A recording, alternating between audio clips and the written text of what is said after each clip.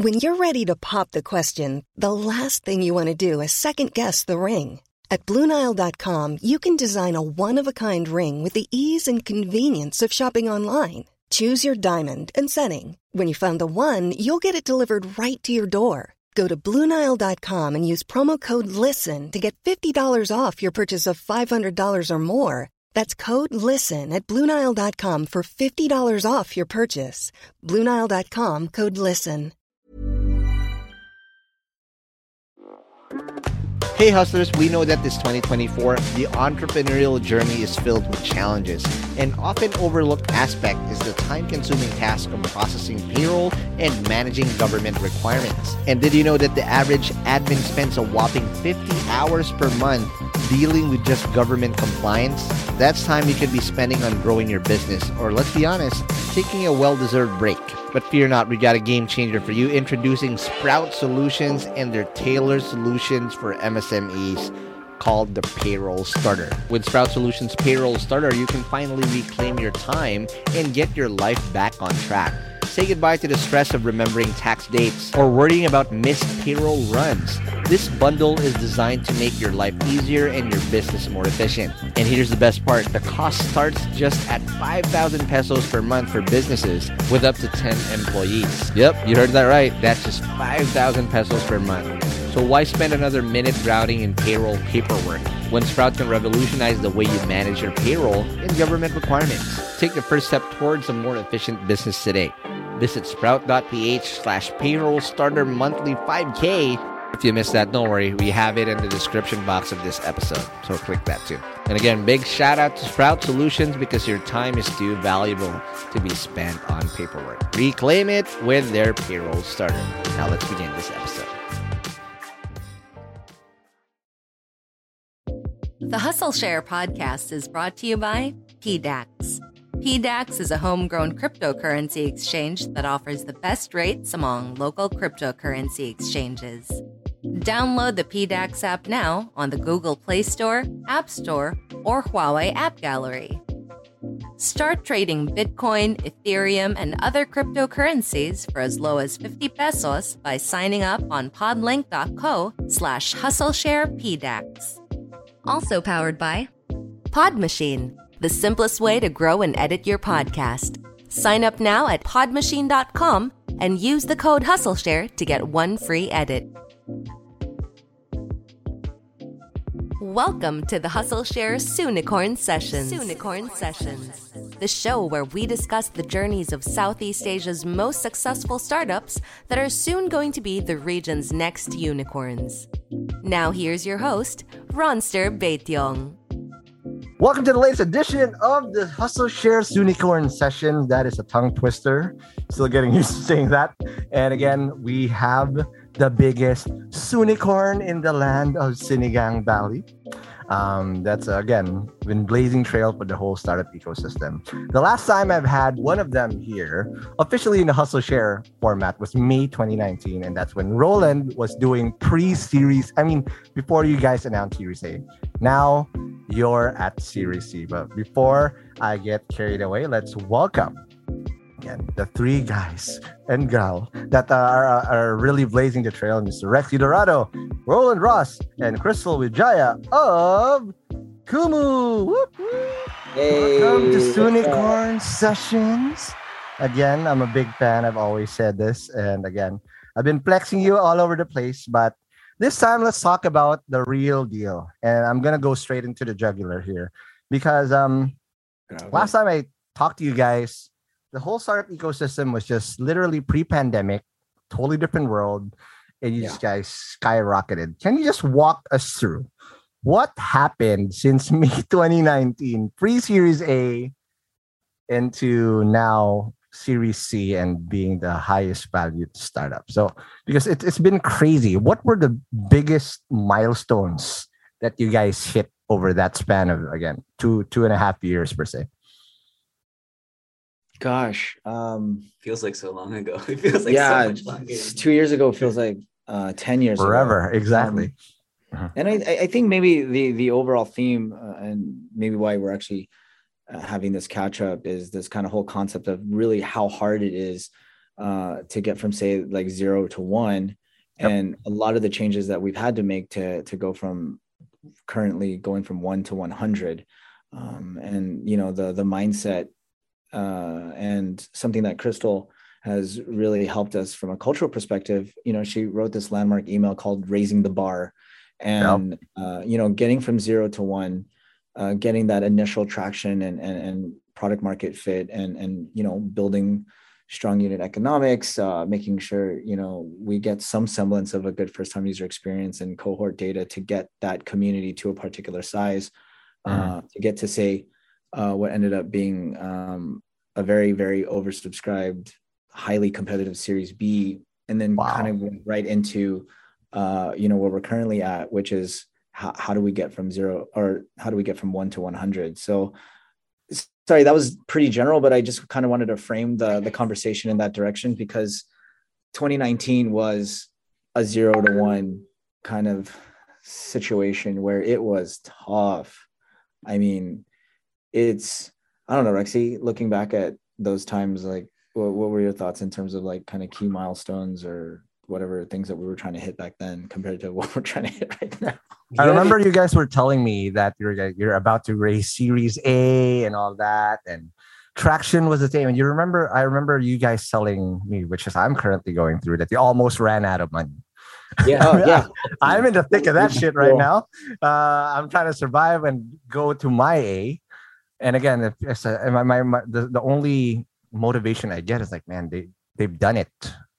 Maybe we can do it too. That glimmer of hope that you guys paved through. You don't know how much of an impact that creates for other startups, that, hey, it is possible. But for you guys during that phase, again, how did you get over these big humps from A, now B, and now C? That's crazy. Yeah, I mean, I think the biggest thing that changed was just not being in a place where we were running out of money every month. Right.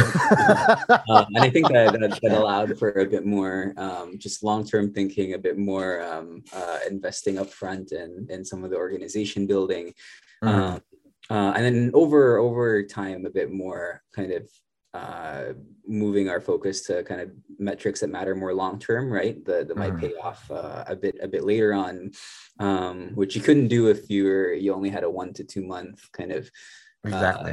You're desperate for survival. And it's just going to be purely sales led, I would assume, at that point. But what were the pivotal decisions that you guys did, Rexy? And I'm pretty sure, again, shout out to Reforge, the baby of Crystal, because you've been talking about this before Crystal even joined you guys. But what were the pivotal product decisions that you guys built or did that allowed you to not be chasing tail every single time? Well, the first one was just bringing on Crystal. Wow. Yeah, that was actually super cool, because that was actually that kind of, we were engaging her after, what was it? I think when we did close that Series A. Already? Yeah, because Jervin had recommended that we take this program called Reforge. And we were taking it, and I think it was around that time we came back to the whole growth. Actually, we were watching this growth podcast. Right. What was it called? Go Figure. The Gojek podcast. Yeah, and we're like, oh man, we were just saying how amazing would it be to engage with someone like Crystal, and then Rex is like, oh wait, her contact information is there. We could just reach out.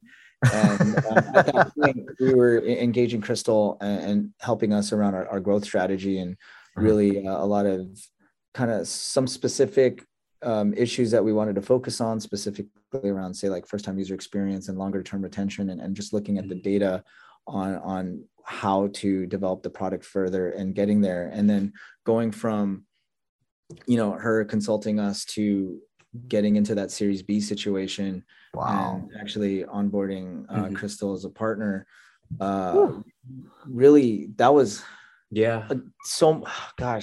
it's so weird, because that was only 2.5 years ago, because it does feel like I swear. Yeah. I think when we looked at the Gojek podcast on that episode with Crystal, I remember it was like maybe a year between that and when we actually reached out to her. So I was like on her LinkedIn, every time a product related or growth related role would open up, it's like, oh man, it'd be cool to have someone on the team. And I think a year after I started like stalking her on LinkedIn, I saw her bio change, and there was a Calendly link that popped up, and I was like, all right, I'm gonna take this opportunity. And now we've come full circle. I'm now on a podcast with you guys instead. Correct. Exactly. That's so there you go. Weird. You're gonna start up listening to this right now. Yeah. The same team as well. But I want to zero in one thing on one thing about Reforge, Crystal, because these guys have been talking about this for years now. I tried joining. I didn't get to join in, but our product manager now, Jazel Castillo, is joining the next cohort. And it's the way you guys, at least from what's available out there, it's not yet available, is how you create the go-to market strategy and creating a flywheel effect or a double flywheel, whatever you guys want to design, is rather revolutionary. But can you just walk us through how pivotal and what do you guys think what do you teach in Reforge that allowed startups like Kumu to experience hyper growth? I think it comes down to realizing that the success metrics have changed, right? It's not enough to just have a great product, but it is necessary. So it's necessary, but insufficient to have a great product. But you also need great distribution. You need strong marketplace dynamics. You need great handling of the metrics and understanding of the levers that matter most and inflect the most change, because every small thing a founder does or a product manager does is super important, but some things are actually quantitatively more important than others. And it's important that every day a product manager makes a decision, they are picking the highest impact one, and they are discarding stuff that seems promising, but we can't really validate and we'll never know. So you have to the way I train my teams is to take these much smaller guaranteed bets so that they can buy and win their way towards earning a big unquantifiable bet. And it's only the teams that can have that track record of constantly delivering that they are able to then take those bigger bets, that very product visionary goal, and keep inventing. Because if you can't get the simple stuff right, it's very hard to get the innovative stuff right. Mm-hmm. So it's really base hits over home run swings. Because again, for startup founders, right? That's one of the early mistakes that we all we like going for the home run swings, but those home run swings, you have a very low batting average because, and you're probably strikeout majority of the time. But I'll just circle back to Roland and Rexy here. What were those metrics that you guys learned? What is this strategy that you had to do with product? Because at the end of the day, that's what scales, right? Product, a properly executed product scales. And as you can see, you grew so fast over the past 2.5 years. But what were those things that you learned in Reforge that you put into place right away with the smaller base hits in Kumu rather than going home run swings that effectively got you there? Well, to answer that question, a lot of the key things was specifically around particular growth loops that we identified. And to be completely honest, though, I think we had identified some things that did result in several base hits, but as we were aggregating that data, we were faced with the decision to make a huge bet, which I believe is the Pinoy Big Brother bet. Wow. Which was, in retrospect, something that the board actually just really supported on. And we knew that was going to be a huge bet. But to Crystal's point, I think when you are looking at the right data and you are collecting enough information and making a qualified decision, say, okay, you know what, based off of all our experience around building communities and looking at a particular growth loop that did lead to the creation of new communities, we got credit Angelo to say, hey man, so sorry, I'm trying to make an impression of him, but he's like, hey, look, based off of everything that we know around our creator growth loop and creating communities based off of those creators that we're bringing in, one of the best ways that would generate the most creators is we got to do this thing called Pinoy Big Brother and just go to town with it, and combine that with the fact that everyone was stuck at home. It was just a crazy wave. Yeah, and the setting of this was Angelo had a small closet in the ABS CBN office that turned into a studio. He was hitting up all the departments for a year, just like by going to the smoking area. I mean, like, hey, what team are you in? Like literally, they gave him a closet at the ABS CBN studio, and he was using that space as kind of like the toehold, and it was just causing, you know, so much stuff there, because he was walking into people's offices and say, hey, what do you do here at ABS CBN? Or what do you do here? And, you know, he's, you know, collecting information and just realizing, oh crap, I think it's this Pinoy Big Brother show that could actually get us a lot of traction based off of a previous group we identified between, you know, the supporters and the content creators. Yeah, that's amazing. And I guess also the other kind of honest way to answer your question is it was very hard at that time to be doing, you know, to get our way to, or chip away towards our goal through those base hits, because for about a year before Crystal joined and took over the product team, we almost didn't have like anything. Like when I look at what happened product side that year, it was almost nothing. It was like one or two features that maybe had an impact, but it just like kind of stalled because of the way that the company was growing. Just made a lot of things from like product decisions being prioritized leading to implementation on the tech side. It just kind of hit a standstill for I would say probably at least a year. Until Crystal jumped on and was really able to reorganize the teams and build them into these pods that could act autonomously and prioritize decisions in a way that was and it almost, I mean, it wasn't overnight, right? But there was like a point in time where it felt like overnight we went from nothing happening over the course of a year to like more happening in a space of a month than the entire year previous. Got it. And and I think it was that like foundation, organization building, like training of the key product leaders and tech people that was the most important first step, more so than any particular product decision. So you've had that experience with Crystal through Reforge. You recognize that there are going to be glaring holes in the product, but for Crystal to eventually join you guys, that's the biggest wow factor here, because Crystal is highly coveted everywhere. Everybody wants her, right? But for her to join, what did it take to get to really commit also, Crystal, from your point of view? What's in Kumu? Because again, you've done this, for context for those people who don't know Crystal yet. Crystal has done it before with Gojek, who just happened to be a real unicorn from Indonesia, right? Not a Sunicorn. Yeah. Okay. What's with the Kumu team that, you know, made you, okay, these guys are legit and I want to be able to be part of the family or the band? Thank you for giving me the opportunity to pay Rexy and Roland back for their amazing compliments just now, because I mean, I think they have done something that's remarkable, right? Like, I'm not the right person to go from 0 to 1. I am the right person to go from 1 to 100. But to go from 0 to 1, I think like there is a serious hustle, to the credit of this podcast.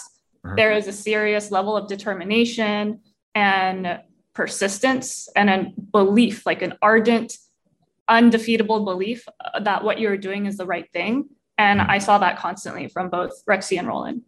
And so from the time that they reached out and started to work with me, I mean, we did like very quick sessions, like an hour a week. And then I would come back the next week and they'd say like, we did exactly what you just said. Here's what happened. What do we do now? And the only thing I could think was, you know, the worst part about working with this team is that I don't get to see them more than I can right now at like an hour a week. So it was always wanting to be closer to the product and closer to the team. And as I started to use the product, I think, you know, there's something really magical about using Kumu. When you think about someone like myself, I like grew up in the US, but didn't make a ton of friends there, moved around a lot. I lived in Southeast Asia for most of my, you know, professional career, moved back to the States, felt completely disconnected from everything that I had just, you know, loved in Southeast Asia, across Indonesia and Singapore. And then to go on Kumu and then join a live stream, and someone's there and they're like, Crystal, welcome. What are you doing tonight? Do you want to eat dinner at 7:30? Like, we're all going to be eating. We're going to be celebrating my month anniversary. And I was like, what just happened? I just got invited to hang out with a bunch of people who are complete strangers, but wanted to say hi and reach out. And you can imagine like how touching and seriously necessary that could be for someone who is, living at home, doesn't have their community around them. So I think there is just something really heartwarming and Disneyland-like about the Kumu community and the product that they deserve and need to have for that to be realized across the world, honestly. This is a culture and a feeling that is so hard to describe. Like Kumu cannot be described. It has to be experienced. And that's what we really want to share with the rest of the world. All right. Now, last question before I let you guys. I know I'm not going to let you go. We're going to take our first break. But basically, I want to zero in because, again, there's more and more companies now that are breaking ceilings on ceilings and ceilings in the Philippines. And for Kumu, you've just completely shattered them in record time, right? And how you've been able to do. But what were the hardest things that you had to go through? I remember in some conversations that Ron, like for me, HR as a small company, you don't even think about HR as much. But as you completely scale, things are gonna look like they're siloed. You're gonna have to see yourself constantly trying to persuade people to see what you see, and that's not always a fit every time. For you guys, from a people standpoint, or any other difficult point of view, what were the hardest things you had to go through as you went from A to B and B to C? Yeah, I mean, it's definitely the people piece. Yes. Yeah. And it doesn't, it's also like there's never a kind of forever right way to, or like a steady state to get to, at least for this, as long as you're in this kind of growth stage, right? There's a book by, why am I blanking on the name? The High Growth Handbook. Where Brad Gill, one of the Gill, right there. They says that if you're growing at least 100% year over year, your organization is gonna change every like 6 months at the longest. And if you're not, I mean, if that's not happening, then you're probably doing something wrong, right? So it's both like, what do we need to do? Just like from a fundamental perspective, what didn't we have that we needed to have in terms of leadership? And that was bringing on people like Crystal, Mark, our CFO, who, I was pretty involved in fundraising until he jumped on. Our first like finance hire, maybe a year before Mark. Before that person joined, I was like taking 1,000 peso, like 1,000,000 pesos and like 1,000 peso bills. What? In his backpack. We were like, we felt like our lives were in danger. I spent like 12 a.m. like doing one by one PayPal cash out to our users. So there's just like those things that like, okay, like we need somebody there, but then once you have those positions filled, I think then it becomes more of a, and where we are now is really a place where like, okay, what's the right structure? And that's something that you just don't know until you start moving things around and seeing how these things fit, and then something changes in the business that makes it so that structure doesn't make sense, and you have to shift it again.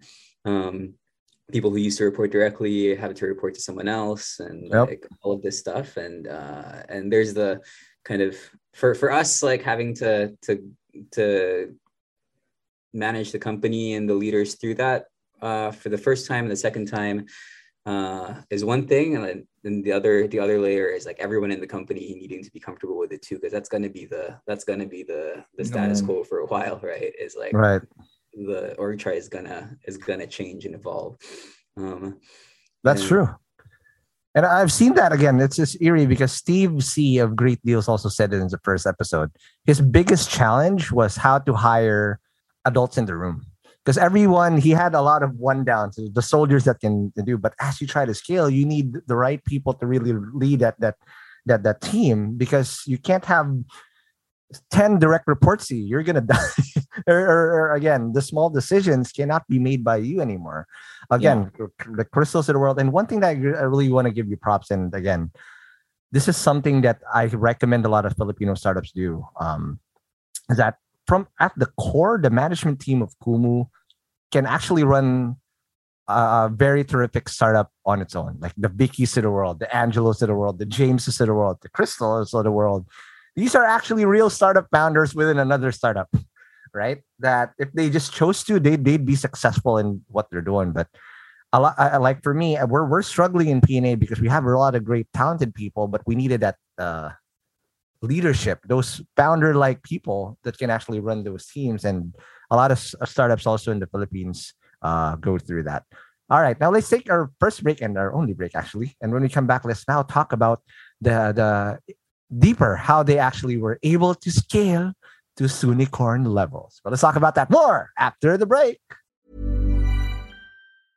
Many of us have those stubborn pounds that seem impossible to lose, no matter how good we eat or how hard we work out. My solution is PlushCare. PlushCare is a leading telehealth provider with doctors who are there for you day and night to partner with you in your weight loss journey. They can prescribe FDA-approved weight loss medications like Wegovy and Zepbound for those who qualify. Plus, they accept most insurance plans. To get started, visit plushcare.com/weightloss. That's plushcare.com/weightloss. Spring is my favorite time to start a new workout routine. With the weather warming up, it feels easier to get into the rhythm of things. Whether you have 20 minutes or an hour for a Pilates class or outdoor guided walk, Peloton has everything you need to help you get going. Get a head start on summer with Peloton at onepeloton.com. Hey guys, I have a very, very exciting opportunity I want to share with you guys. If you're a B2B startup founder, listen up. Your ticket to growth is here. Introducing Impact 24, the Philippines' largest B2B SaaS challenge. Calling all startups in their pre-launch, pre-seed, or seed stages, this is your chance to accelerate your growth. Submit your pitch to Impact 24 and get ready for a 10-week intensive program to elevate your solution. What's in it for you? How about up to 500,000 pesos in MVP project support, exclusive credits from industry partners, personalized mentoring, and a shot to pitch at SaaSCon PH, the country's biggest SaaS conference this April. But you gotta hurry up because submissions close on January 26, 2024 already. Don't miss out on this opportunity to take your startup to new heights. Apply now at SaaSchallenge.ph. That's SaaSchallenge.ph. And good luck, and I'll see you guys in Impact 24. And we're back from the break. We are still with Rexy, Roland, and Crystal. Again, told us an amazing journey. But more than the metrics, the milestones, these are all public. And if you can see it in plain sight. You see if something's brewing. But I want to dig in deeper because the type of leadership required to run a unicorn is a totally different. You turn into a founder to a real executive or an operator. Yeah. Right. And most people struggle with that thing because as a founder, it's all about really getting things done. As an operator, it's totally different dynamic. And some in the States, I've seen this happen that most founders don't end up running their company because they become the one blocker that also prevents a company to grow. How was that journey for you guys? From becoming a founder to just getting things done, impressing Crystal on a week-to-week basis to now trusting the whole process and becoming a real exec? I think so just from the context from going from 0 to 1 to say now going from 1 to 100 does take a huge increase in maturity and a lot of stretching. One of the things I love about going back to reading The Hard Thing About Hard Things again is how he recommends that, the number one thing you should be focused on is really how you're managing between your ears and just from a mental standpoint and being like super prepared. I think that one thing that I really appreciate, for example, with say General Atlantic, who did lead our Series C is, the coaching and training and the recognition of really being a good steward of the business and doing what it takes to, like, for example, one particular thing that sticks with me is as the CEO, really being super intentional of how we're allocating capital to increasing shareholder value and running a distributed team and just getting out of the way of great leadership. Yeah. And, these are some kind of terminologies that I had no idea even existed when I was a startup founder trying to get this thing off the ground. And what's so cool about the type of maturity required to really be super intentional of, say, for example, allocating capital for shareholder value is really about creating value and focusing on the core fundamentals. Like one particular person who added to the team, one of my best friends, Alex, who is our chief growth officer, prior to Kumu, he helped grow an e-commerce brand to a $5 billion IPO as their head of growth and marketing, right, over at Figs.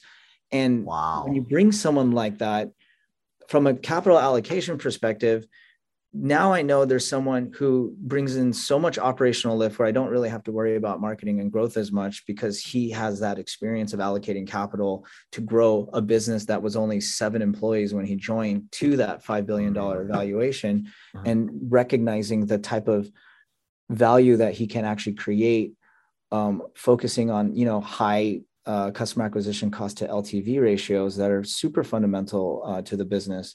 Or, for example, like with Crystal, and really creating these beautiful, magical experiences at scale, and making sure that within the first 24 hours that people are getting into that aha moment, ensuring that, our retention and just this beautiful product that we're making, and building what, quite frankly, will be the largest participatory social platform in the world. And I think that when you start making those key decisions and start kind of stepping away, it does really push you to start thinking about vision, looking at, how to think strategically, not about just the total addressable market in the Philippines, but what that would look like in a global context. It did take a lot of mental maturity and mental stretching that I had no idea would occur, because when you start a startup and you put those like fancy projections on what Kumu could be on a freaking PowerPoint presentation, is a lot different than actually executing and actually doing it. And it takes a lot of internal work. It takes a lot of internal work and a lot of maturity to be able to do that. And again, a lot of that just happens with the mind, and it's still getting stretched. Absolutely. Right. Whatever you guys think, but yeah. I mean, I think that the biggest thing, both that we've had to, or one of the biggest things we've had to grow into and continue to, it continues to be uncomfortable, right? But it's like actually one of the most important skills is delivering bad news, because there's always oh my god, there's always gonna be bad news. And I think that what changes is like on a smaller, like early startup level. When you're looking at your team, like you don't really have to, if you feel like something's being done, it should be done differently, you can kind of just step in and do it and shift it. Now you really have to put trust in the leader, and if that leader is not aligned with how you see things, you have to be able to. It's gonna be a mess. The other side is, when we were starting up early in Kumu, we didn't really have to when it was clear that a messenger app didn't make sense and we had to redo just everything we were planning.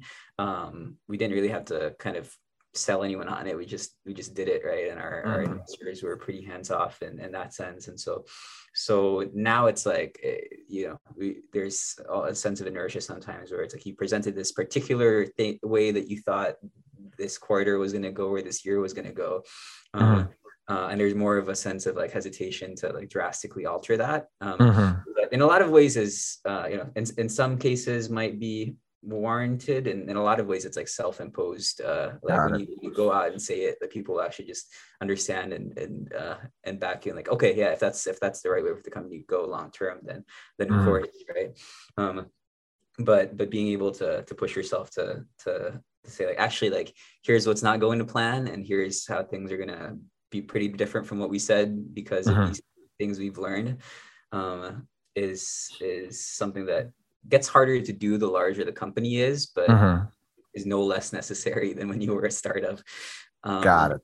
So I think that's the biggest thing that I think we continue to try to get better at. Because if there is a fork in the road in the future where, something needs to happen, like Kumu shifting from Messenger to live streaming app, we don't want to not do it because we were afraid to disappoint, right? Expectation. Yeah, because just to echo Rexy, and that's one of the coolest things about what we've built as a culture is like really not buying into the hype. Actually, that's one of the reasons why I think DBTH. Well, because a lot of us, I mean, honestly, we were pretty shy to be on something called Unicorn Sessions, right? Because we're sorry, okay. No, it's okay, because again, we don't really want to buy into the hype right now. And when he's talking about delivering bad news, it's just really having, strong trust in the board who truly believes in the long-term vision of what we're trying to accomplish and just impacting millions of people's lives. And being able to have that transparency and clear communication. It's a huge, crazy set to be able to manage very clearly with your board and being able to disseminate those expectations, shared expectations, with key management and then across the entire organization. Because again, prior to when we met, we were 20 people, employees? Now, how big are you guys? Now we're around 600 now. So it's just like it takes crazy. A lot of clear communication and that particular skill set of delivering that type of news. Takes discipline and takes clarity. And it's crazy. That's just crazy. Now I'll circle this back to Crystal. Because Crystal, you've seen iterations of this in Indonesia before, where in Indonesia, there's probably a dozen, dirty dozen, or a baker's dozen, dirty dozen, baker's dozen. So sorry, that's a rap game in my head. My bad. Right. But I want to understand what are the similarities of, say, unicorns that you've seen in Indonesia that thrive and what you see now again in Sinigang Valley with Kumu that are again eerily similar on how they scaled, because again your best hustle really is at 1 to 100, right? But what were those key foundational things that you've seen in, say, a Gojek that you see now in Kumu? So I think there's a couple of things that I already saw Roland and Rexy doing that made me feel like this was a safe opportunity, right? Like they hadn't formally raised or closed their fundraise when I joined, but it was clear that they had been learning, right? They'd iterated, they started thinking deeply about the future. And there are some non-conventional things that get you from 0 to 1. But there's a lot of honestly very conventional stuff that you also need to do to get from 1 to 100. And the question there is always, can the founder do both? Can they go from non-conventional mindset to conventional mindset of doing strategy making, creating metrics? Like all of this stuff is not terribly innovative. In fact, it's almost too risky if you get too innovative with your business metrics. Yeah. And so to see them put these things into practice, okay, they're disciplined, they have goals. They are trying, even if the goal setting process isn't perfect, but you have to do that process. It's just part of the muscle building within the company. And so I see companies that care about their metrics and are driven about what matters most and communicates that to everybody. And then there are startups that also need to be very authentic and genuine about the state of the business. If we are not doing well, I promise you, Rexy and Roland are the first persons to tell us, and everyone else already knows about it, right? Like they'll be the first ones to say, hey, I'm going to voice this out, but other people will know, they'll care, they'll already be looking at it. And that's important. You need to have that trust that even when things go bad, we can all talk to each other. And when things are great, we can all celebrate. The fact that, some of Roland's best friends have actually joined Kumu with him, it's a good sign, right? Like you want to know that someone's a good person, that they have friends who are willing to work with them. Because there are a lot of founders who, across Indonesia or the Philippines, who would have people around them that say like, great person, would never want to work for them. And that is kind of a red flag. Like if you're not able to build those friendships and yet still keep that business, there is a lack of maturity or emotional maturity in that founder. So I think these were important qualities, seeing how much Roland and Rexy have trusted their senior leaders and have been able to tell them when something wasn't working out, told me that I wouldn't ever have to wonder, like, am I doing all right? Or is there something that I should be doing more? Because they will have told you. That is amazing. And then that sense of security just really makes you do your job well as well. From a whole, if you're managing 600 people, if there's that sense of security that Roland and Rectly gives, then I can just imagine that no wonder you've been able to hit these metrics. Now, I want to just zero in on these metrics because when you're raising Series A, Series B, Series C, yes, there's still going to be a ton of storytelling at that point, but it's all about pure metrics now. And can you just walk us through, because nobody's ever reached this echelon, only a handful. But again, shout out to the whole community. Last year, 3 companies did Series B and above. Y'all did Series C, the only one that's been able to do that. This year, 3 months in, there's already 3. You've already caught up, and there's more to come for sure. But can you just walk us through that process? How do you even fundraise at Series B and Series C? Is it just purely metrics based? What's it like? Because again, hopefully there's more that follow suit, but we're completely in the dark. What does it take to unlock that level? Yeah, I can talk through kind of how it evolved, and I think some of it is intentional, but a lot of it is just like circumstantial. Okay. For Series A, I think what it boiled down to was just showing traction, and that this is a thing that could scale, and that people found value in. Do you need product market fit at A? Not yet. Are messy, and that there is something that like at its core has product market fit. Got it. Even if like there's still a lot of again just lots of things to be fixed, especially at the Series A level. But I mean, what that looked like for us was that we had a DAU, a daily active user target, and a revenue target. What ended up kind of MAU target. It was actually MAU. Okay. MAU, monthly active user target at the time. And what ended up happening, so we ended up hitting both, but then we found that at that point in the company's journey, like revenue actually was a lot easier to just like grow month on month, because we had cracked some kind of formula there in terms of engaging our top users and through our streamers, and then streamers gaining from that. So that with the kind of those MAU and revenue targets, we were able to raise our Series A. Between our Series A and our Series B, the revenue side scaled up significantly, and in a way that actually got us to our first profitable quarter.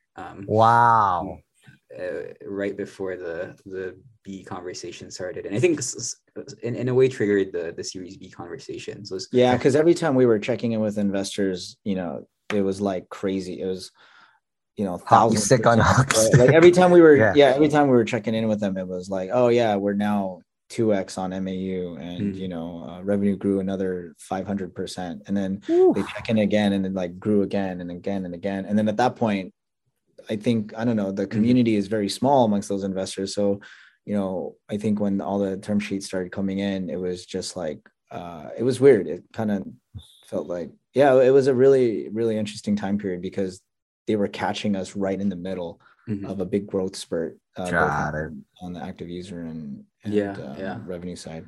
And so that was definitely I think so that was the user side definitely grew enough, significantly, but the revenue side was where it was like, okay, wow, like the unit economics on this thing is just we had a 5x plus LTV to CAC that was a month, and then we just started to crack the Pinoy Big Brother playbook for how do you use these content bets to drive that up further. I think from B to C, what started to happen was it's like how do you kind of like scale faster while still maintaining that as much as you can, right? Because it's like the more like numbers you try to squeeze out of any kind of growth lever, the more the kind of the ratios like decay a bit. That's just like a trade-off where if you want more growth sooner, like you have to make some sacrifices on particular things. So that's where like I think on the Series C is like what are these things that maybe take a bit more money, and more of more resources in terms of team to be able to kind of unlock and do, but will, if we get it right, will put us in a place where we've won the market. And so that was kind of the roadmap. And the plan to like, what does it look like for Kumu to like win in the Philippines was really the core of what drove the Series C conversations for us. At this stage, though, Crystal, just to circle back, is the same decision-making process, is it the same? Because before we were talking about base hits, but at Series C, you're now chasing, again, we're talking about winning now, right? And you're willing to sacrifice a little bit, say, margins or unit economics to really win at that point. Is it more a mixture of base hit to get a grand slam or like home run swings at this point? And how do you still continue that growth? Because again, once you get a taste of that growth, especially with the investors, it's rational to think that for them that, hey, this is just going to continue to grow and grow and grow. And the stakes are higher. And I can just imagine how big that expectation would be. But how is the decision-making process in making those things, especially product-wise? I think the biggest issue is then realizing what parts of the magic formula worked and how replicable they are and what's their growth ceiling, right? Like, is this something that can theoretically continue forever? So once you get to growth stage, I think you have a lot more data and you also have a lot more resources. So now it's about deploying those resources smartly and knowing when something can hit a maximum ceiling and when it can go above that ceiling. So you'll use some of those resources to, yes, fund a grand slam and figure out whether or not this worked based on lots of historical information. And then there are other points wherein you're just going to have to keep being more consistent, right? There are parts of the product market fit that you want to retain, and like something worked, like don't mess it up. When you try something new, and you have to try something new, you should collect feedback. And when feedback tells you that actually the physics that you believed about your product or the industry were slightly off, you're not going to go and like turn around in the opposite direction and do everything different. You're going to say, okay, some of the physics has changed. What part of the physics needs to be tweaked? What part of the formula wasn't I right about? And how do we ensure that we continue to maximize what was working? Because most of the product companies that I see that do not innovate early, they almost never innovate. So you still have to innovate. I think that's still critical, especially in growth phase. And your users are going to be expecting something, right? They stood by you while your platform was kind of crappy and you were scrambling. We have to pay them back, right? Like there's a lot of value that users are still asking for and they're trying new things.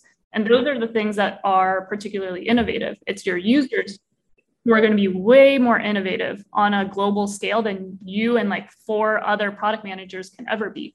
So paying attention to what the users do and looking for those innovative signals and then figuring out how do you make that even easier for them. That's actually a grand slam usually. Wow, that's amazing. All right, last few questions before I let you go. And hopefully when you come back, it's unicorn session. Okay, at that point. But last few questions. Roland and Rexy, and then Chris already said it.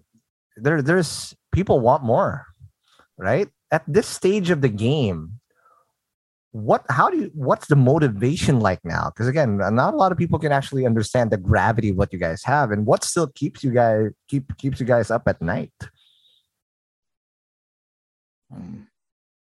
You mean what doesn't keep us up at night? Because that's the other way around.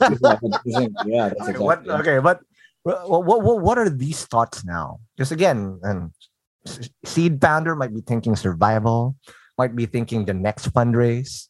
But at Series C, what's that mindset like? And how do you trudge on? I think it's a sense of what we're comparing ourselves to at the end of the day are the kind of major social apps that communities in the billions, right? Okay. And that's not just like an aspirational thing, but it's also a like reality now. If we, if a platform does it, does what Kumu does better than how Kumu does it, then we're out. So I mean, I think that's ultimately the core of it is just knowing how, and that keeps our perspective anchored on just like how early on we are, how small we are in the big picture, and how much still needs to be fixed and done. Yeah, because actually one of the main things, just from a perspective, our general theme at Kumu, as much as we're celebrated outside of Kumu, internally, we believe that we're only 1% of where we need to be. And the kind of cool reminder that, Netflix actually IPO'd when it was just delivering DVDs, and when you have that type of internal perspective of how much more we have to grow into, especially, with all the different innovative things that are, being developed over the next few years, it's really nice. And again, when you look at the investor base, right, people who were leading our seed round were people who invested, say, like in the top startups, say, like in the country. Now, who we have on our cap table, like, for example, General Atlantic, right? They've invested 4 social apps. The 3 previous social apps they invested in were Facebook, Snapchat, and TikTok, and we're the 4th one. So it's kind of like the perspective is like, okay, where do we need to be? And to what Rexy's talking about, we're on the cusp of something really special, and we have to solve these particular problems, whether it's addressing technical debt or really getting people to the right content and the right communities at the right time. I mean, these are just really amazing, cool problems that we're trying to solve all across the board. And, the implication is if we do that, the sky's the limit. Absolutely. So, so to answer your question, that's actually what keeps us up at night, because it's hard to sleep when you're thinking like that, So, iBag crew.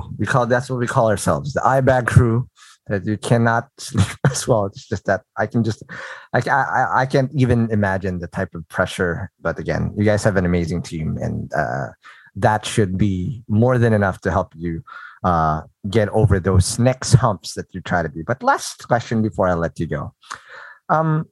You're in a very unique position, because as Sunicorns, right? One thing common about y'all is that you also invest in other startups. And again, I'll just come clean. I'm one of those lucky bastards that got invested on by this company called Kumu. There you go. But what's exciting about what excites you about the Philippine ecosystem now? Again, Sunicorn country.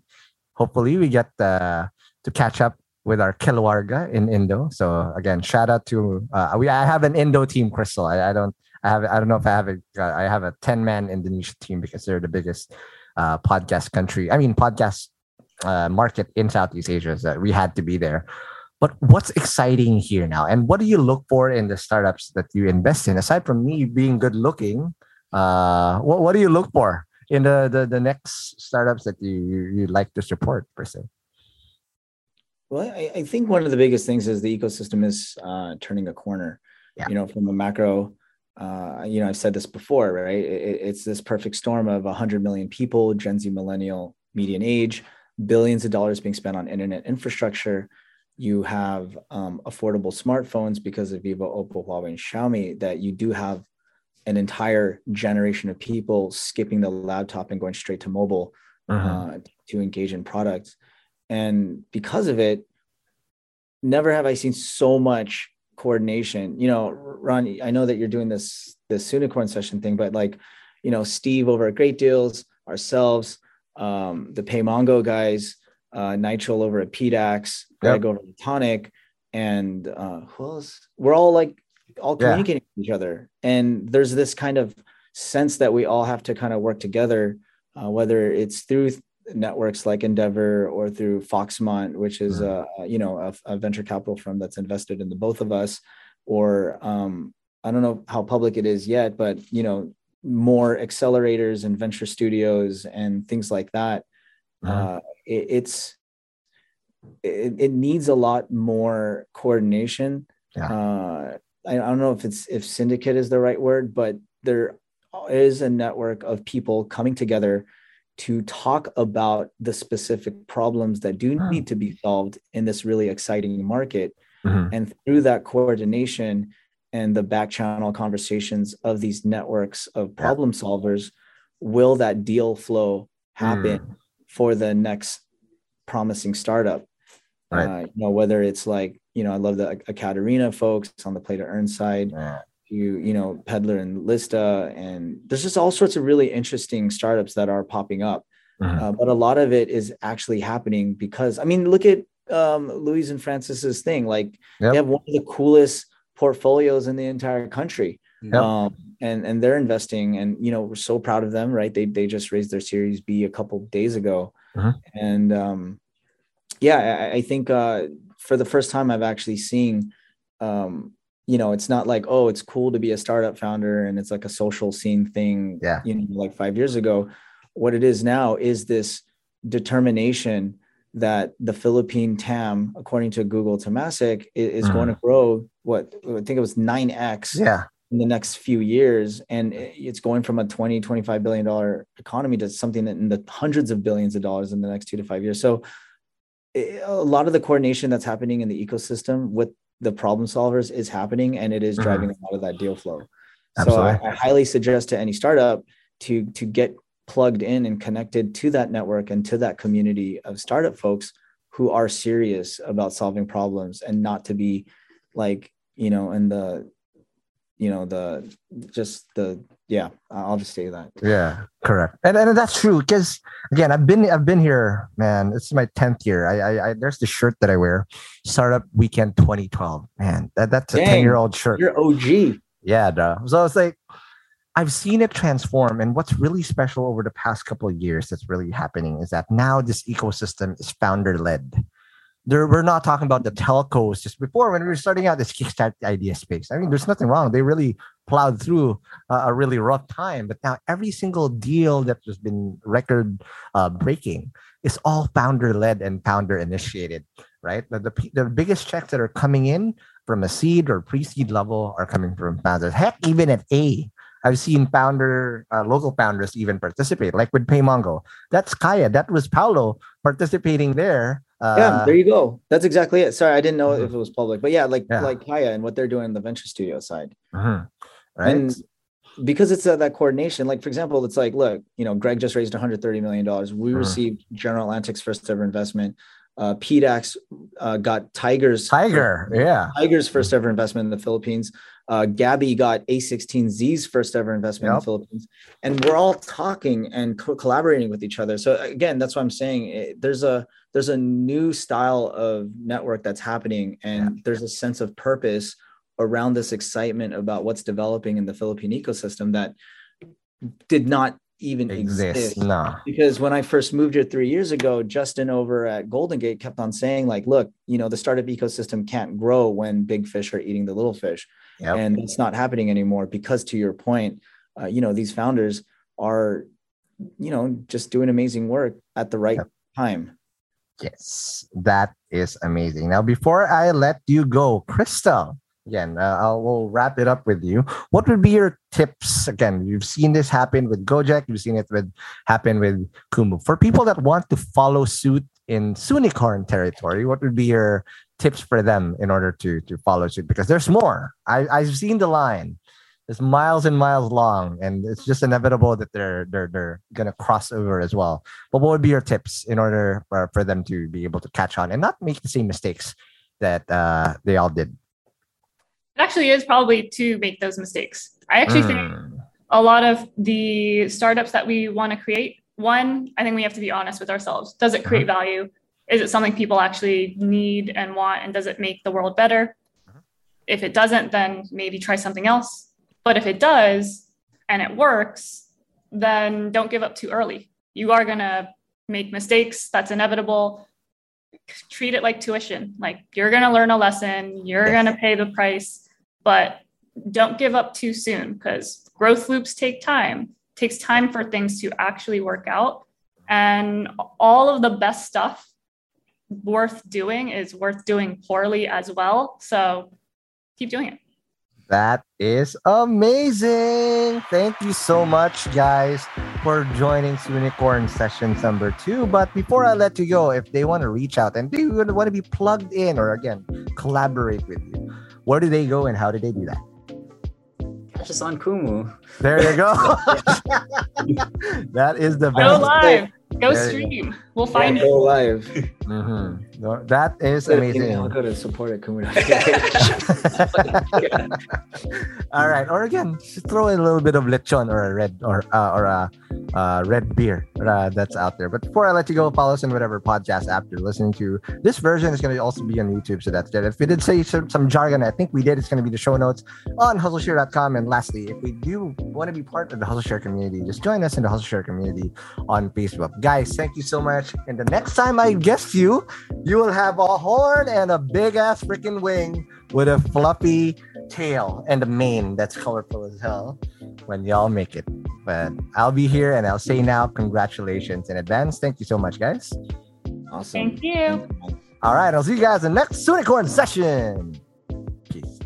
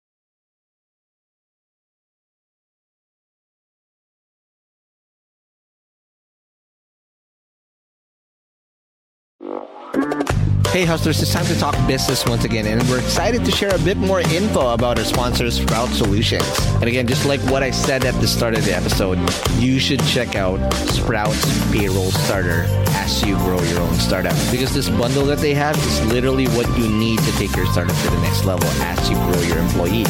And this bundle is your key to freedom, including payroll outsourcing to experts, a subscription to timekeeping and attendance software, and government compliance services. Sprout's Payroll Starter has you covered for payroll, BIR, SSS, and taxes. All the stuff that no founder loves to do. So let Sprout handle the busy work and say goodbye to lines and tax payment stress. All this for as low as 5,000 pesos. Again, that's just 5,000 pesos all in for your payroll and HR needs.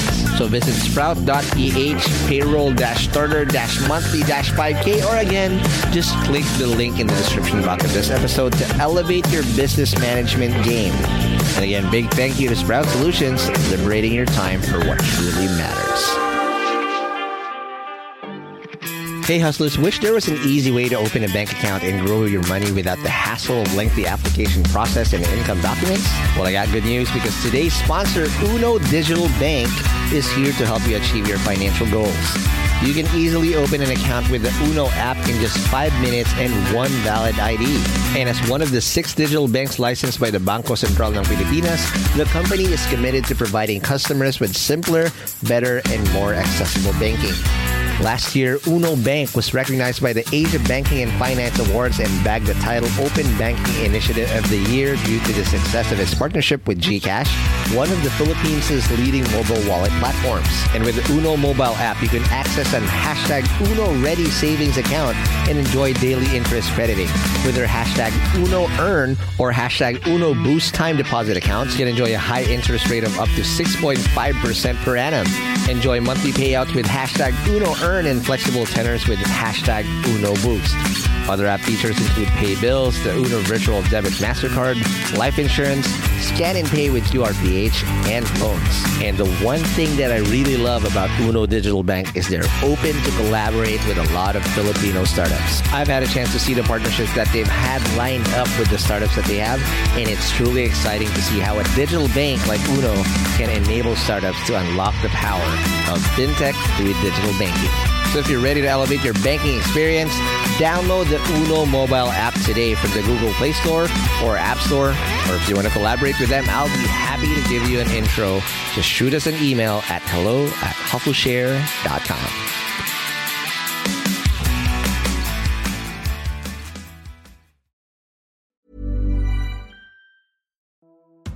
Hey Hustlers, I hope you're having a great 2024 so far. As you know, a lot of startups had a very challenging 2023, and hopefully things are going to do better this year for a lot of us. Not just because it's the year of the dragon, but also because our sponsor Dragon Pay is here to help your startups process payments in the most efficient way. Established in 2010, Dragon Pay empowers businesses of all sizes to accept and disburse payments through secure and convenient channels, giving your customers the flexibility to choose the payment method that suits them best. With over 85 partner channels, 35,000 partner branches nationwide, including QRPH, e-wallets, crypto, buy now, pay later, and many more. They also process an astonishing 15 million transactions processed globally each month.